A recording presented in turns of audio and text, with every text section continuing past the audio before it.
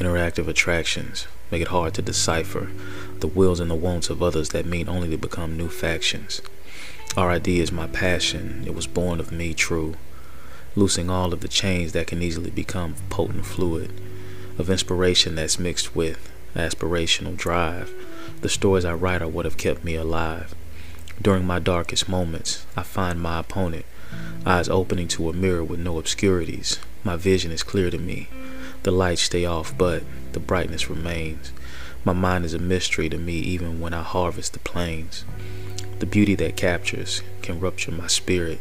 However, to build my staff has to know when to row away on the raft. My hunger for more, the warmth I adore. Patience is far but nearer than my finish. With it on the other side, will I find out if those who are now were meant from the beginning. Morio J.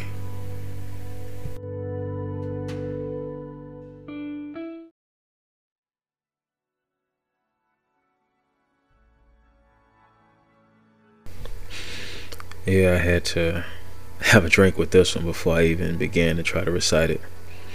But walk with me for a minute. Sure, at first I thought that it could be fixed, but I was wrong about it. Tried not to doubt it. I guess my head was cloudy, crowded with these thoughts of past rivals, revised missteps of Wyclefs that sang loudly. The drums on the street never banged for me, on behalf of me, yet you thought that you saved me.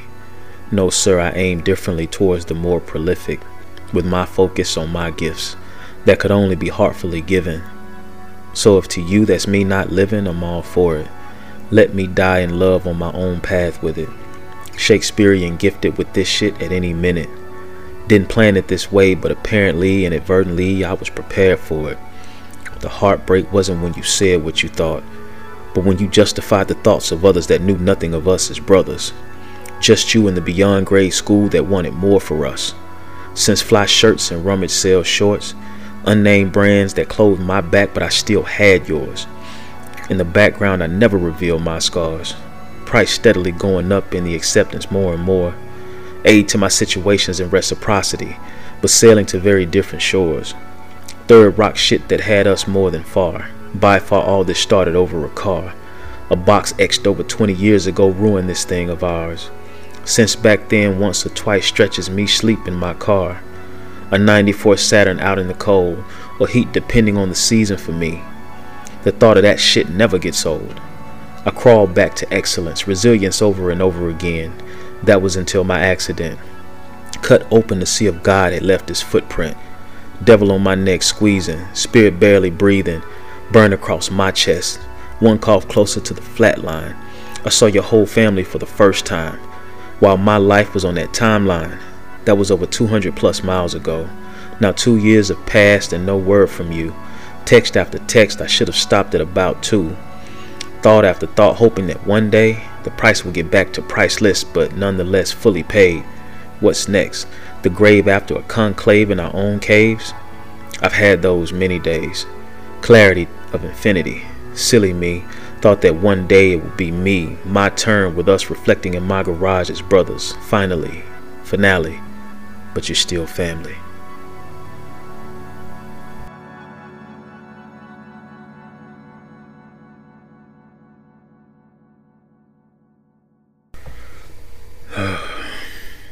And if you didn't know, I shed tears while and after I wrote this. Sometimes it fucks with me. I'm still ducking whatever relevance comes to me, speaking in parabolic syllables in reference to hiding our truth. Truth was nothing to me was worth losing you, my brother, until I found that worth especially made for me to be infinitely priceless, and you made me choose. When emotions are high and the aim isn't steady, the hammer gets heavy. Before you know it, outflies the strays, damaging whatever the memories are that they hit. Who would have thought the catalyst would be the very thing that was so beautiful to me would also be what breaks the uniting of kings. Across all boards, no falling on swords. Even though I know seasons come and go without a stutter, sometimes I wish they would stay, or at least last a little bit longer.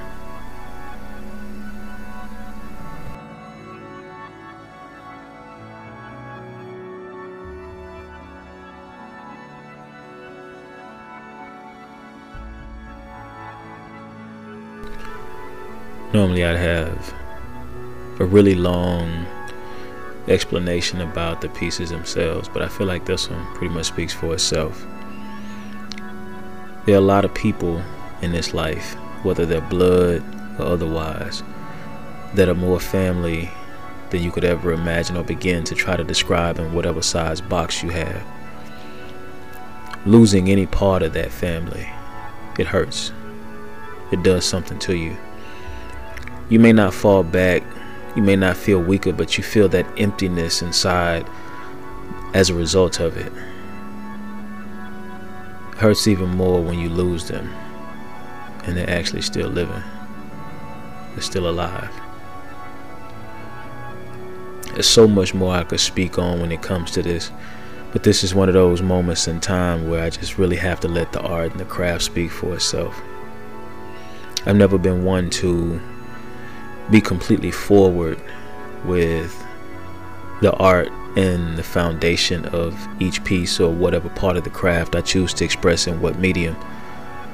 So with this, just please rewind back as many times as you have to get a better understanding of it. But if you find nothing else, please find love in it.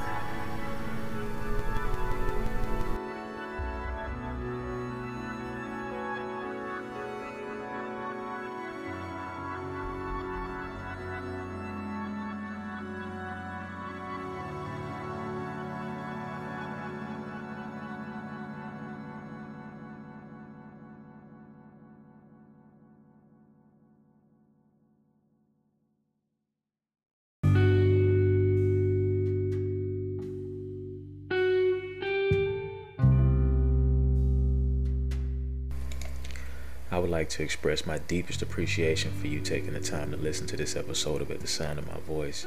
If you have any questions or feedback, please feel free to leave a voicemail, a comment, or a review.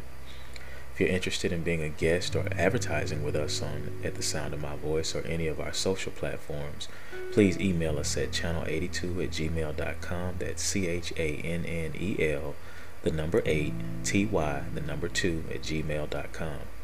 You can also follow us on Instagram at _the_sound_of_my_voice for even more content and updates. And stay tuned for our merch coming very soon.